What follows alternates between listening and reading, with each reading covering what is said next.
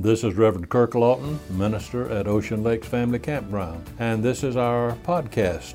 Our prayer is that this message may enrich your life as you find God especially meaningful to you. Thank you for worshiping with us.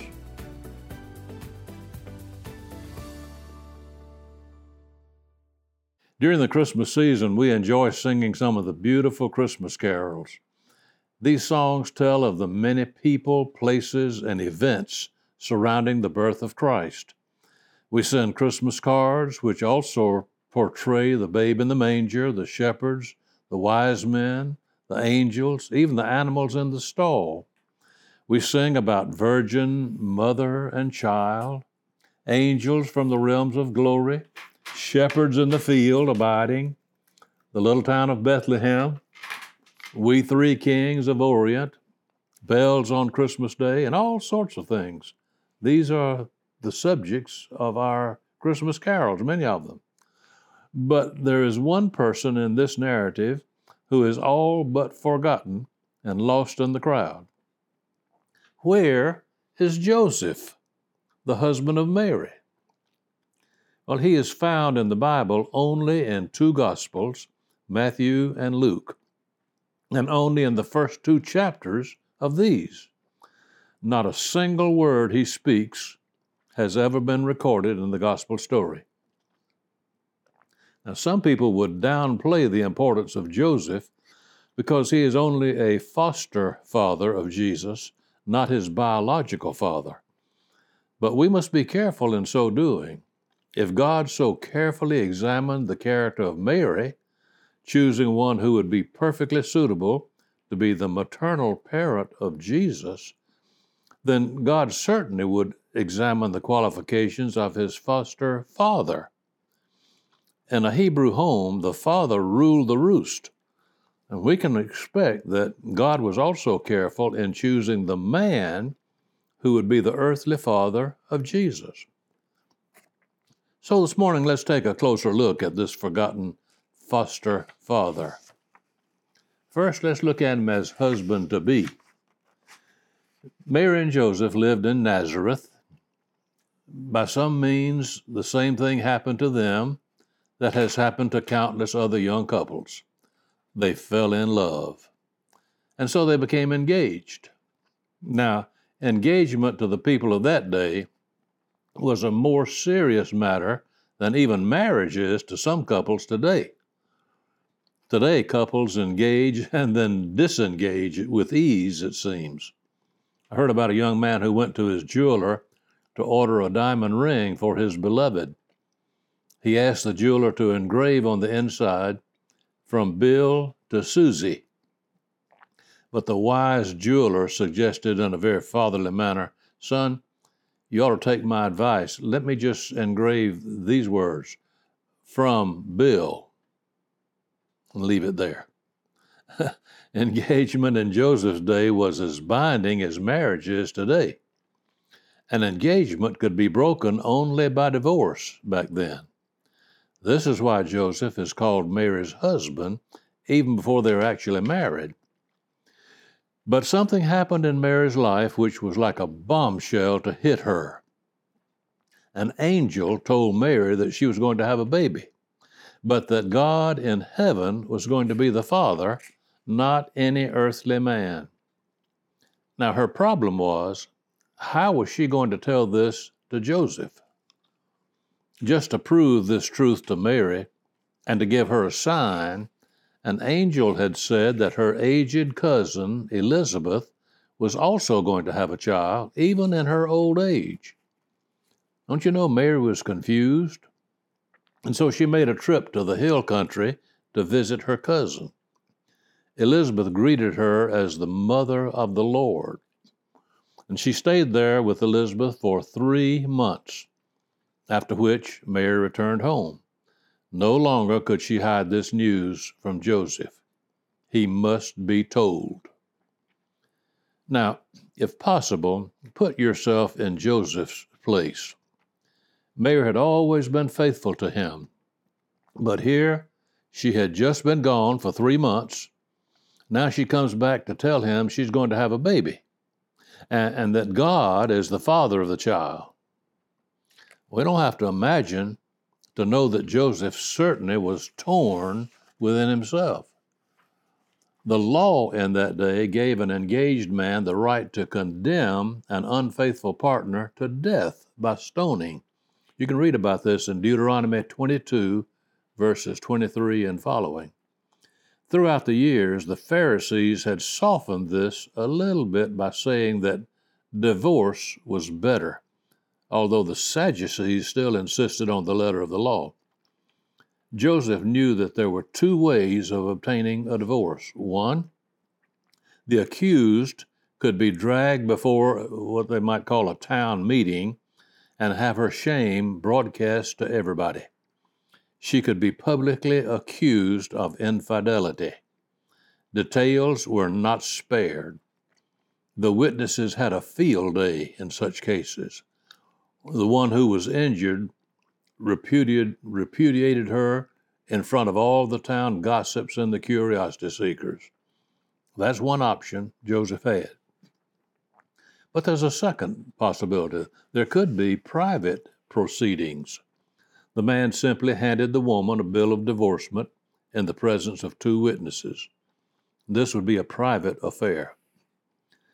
When Joseph discovered that Mary was expecting, he chose this second method. He wished to spare her feelings as much as possible. His failure to specify the cause of divorce would spare her reputation and her feelings. Gentleness, tenderness, kindness, courtesy, all these things are needed by husbands for their wives. In fact, the scripture says that husbands are to love their wives as Christ loved the church. But then one night, God's messenger came to Joseph in a dream. It was all made clear to him now. The angel told Joseph that the son that Mary was to bear was truly the Son of God. We have firm evidence that Joseph was well convinced by the visit of the angel, for as he awakened from his dream, he took Mary to wife. Oh, what a joyous occasion it must have been, as Joseph related his dream to Mary. And after their wedding, it was necessary for Joseph and Mary to make a trip to Bethlehem according to the decree of Caesar Augustus. And while they were there, Mary gave birth to Jesus. On the 8th day after the birth of a child, it was customary that this was the time when the child would be given a name. No doubt there were a number of people, friends and others, who had suggestions to make. But Joseph had no question in his mind whatsoever about this. He had already received his previous instructions from the angel, who had told him about the birth of this child, the son. The angel had said, "Thou shalt call his name Jesus," which means Savior, "for he shall save his people from their sins." You can read that in Matthew 1, verse 21. Look with me at Joseph's faith. Joseph was evidently a man of deep personal commitment to God, a man of great faith and trust in God. We see evidence of this fact in two events that happened in the early days of Jesus' life. Several months after the birth of Jesus, wise men came from the east seeking this newborn baby who was to be the king. As these wise men came by way of Jerusalem, they had received instructions from Herod that when they found him, they were to return and tell him where this young child was, so that he could also go and worship him. But God warned those wise men that Herod actually had no idea in his mind whatsoever about worshiping a baby. He knew that he wanted to take that child's life. And so these wise men, showing their wisdom again, returned to their own country another way. They did not go and report to Herod. After the wise men had left, God spoke again to Joseph, telling him that now he needed to take Mary and Jesus and go to Egypt. How long was he to stay there? How would he know when it's time to come back home? Was he ever to come back home? I think these are questions that we might have asked, but God's message was, be thou there until I bring thee word. You can read that in Matthew 2, verse 13. And so Joseph obeyed. It may have been very difficult for him to leave home and go way down to Egypt. We don't know Joseph's thoughts, but we do know that he obeyed the voice of God immediately. Under the cover of darkness, Joseph took Mary and Jesus, and they fled to Egypt.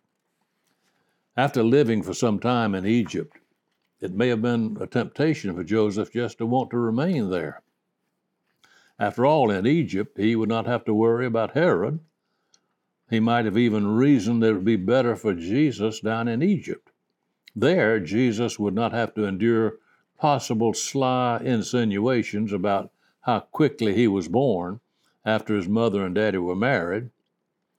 We do not know the inner thoughts of Joseph in this regard, but Matthew does tell us that when Herod was dead, God spoke again to Joseph, telling him that it was now time for him to go back to Israel.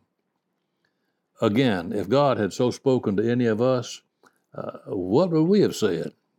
I think probably we would have said something like this: all right, Lord, I'll go back to Israel, but where in Israel you want me to go? Well, God did not tell him where in Israel to go, not when he left Egypt. And so he went. And as he went, not before, but as he went, it was revealed to him where he should live in Israel. And the place, a little town called Nazareth, was chosen. This may well have been the last place that Mary and Joseph would have chosen, their own hometown. Not only would there be town gossips whose tongues would wag, this baby came too early after they were married. But even 3 decades later, as Jesus began his public ministry, there were some pious Jews who threw this matter back into his face again, as they said, "We be not born of fornication." You can read about that in John chapter 8, verse 41. Surely Mary needed all the loving support and help that she could possibly receive from a loving husband, such as Joseph must surely have been. I think Joseph is to be commended in a number of other ways. Having at least 9 in the family, Joseph must certainly have been a hard worker. There was surely no extra money around, and the family members had to learn very early the value of money. Joseph certainly was responsible also for the fact that Jesus increased in wisdom and in stature and in favor with God and man. That's the last verse of Luke chapter 2. Jesus did grow by learning a trade, by working each day at his father's carpenter's bench. Jesus grew by learning the scriptures. It was no accident that day in the temple when Jesus was 12 years old that he stumped the religious leaders with his grasp of biblical knowledge. Jesus grew by regular attendance at the synagogue. Joseph must not have left the religious training of his children up to his wife, Mary. All indications are that he set the right example by attending the synagogue himself and thus leading his children to attend. The poet has said it this way: my daddy thinks it's nice for me to go to Sunday school, to hear the helpful lessons, and to learn the golden rule. And if some Sunday morning something else I'd like to do, my dad looks very stern and says, "I'm surprised at you." So I dress up very neatly and travel off alone while Dad hunts up his paper and decides he'll stay at home. Now I've wondered and wondered, yes, time and time again, why Sunday school is good for boys, but not for grown-up men. Well, that puts it pretty plainly, doesn't it? I guess we'll never understand why some parents take their children to the circus or to the movies, but they send them to Sunday school. Doesn't make a lot of sense. Dr. Albert Schweitzer was once asked a question concerning how the older folks could pass on to their children the proper attitude toward responsibility. Schweitzer's answer was classic. He said, there's 3 ways you can teach a child responsibility. Example, example, example. Joseph, the earthly father of Jesus, never utters a sound in the story as recorded in our Bible. He is the silent servant who acts rather than speaks. Perhaps of all human influences molding the human side of Jesus, the influence of Joseph was surely the greatest, for he was the man nearest Jesus. When God had his complete way in the life of Joseph, then God was able to do marvelous things. And the same thing can be true of any life in which God has his way. And so as we come to look at the character of Joseph in this Christmas narrative, the question we must ask ourselves, what about me? Have I let God have his way in my life? At the close of this service in a few moments, we're going to sing a well-known hymn, Have Thine Own Way, Lord, have Thine Own way. Thou art the potter, I am the clay. Mold me and make me after Thy will, while I am waiting, yielded and still. Oh God, help us to let you have your way in our lives, just as Joseph was obedient to all that you led him to do and to be. We thank you, God, for the beautiful example that we have in this man, so often forgotten at Christmas, but who was vital in your plan in giving us our Savior, Jesus. We offer our thanks for Jesus, first of all, and also for an earthly Father who fulfilled his role so beautifully. We offer our prayer of thanks in the wonderful name of our Savior, Jesus. Amen.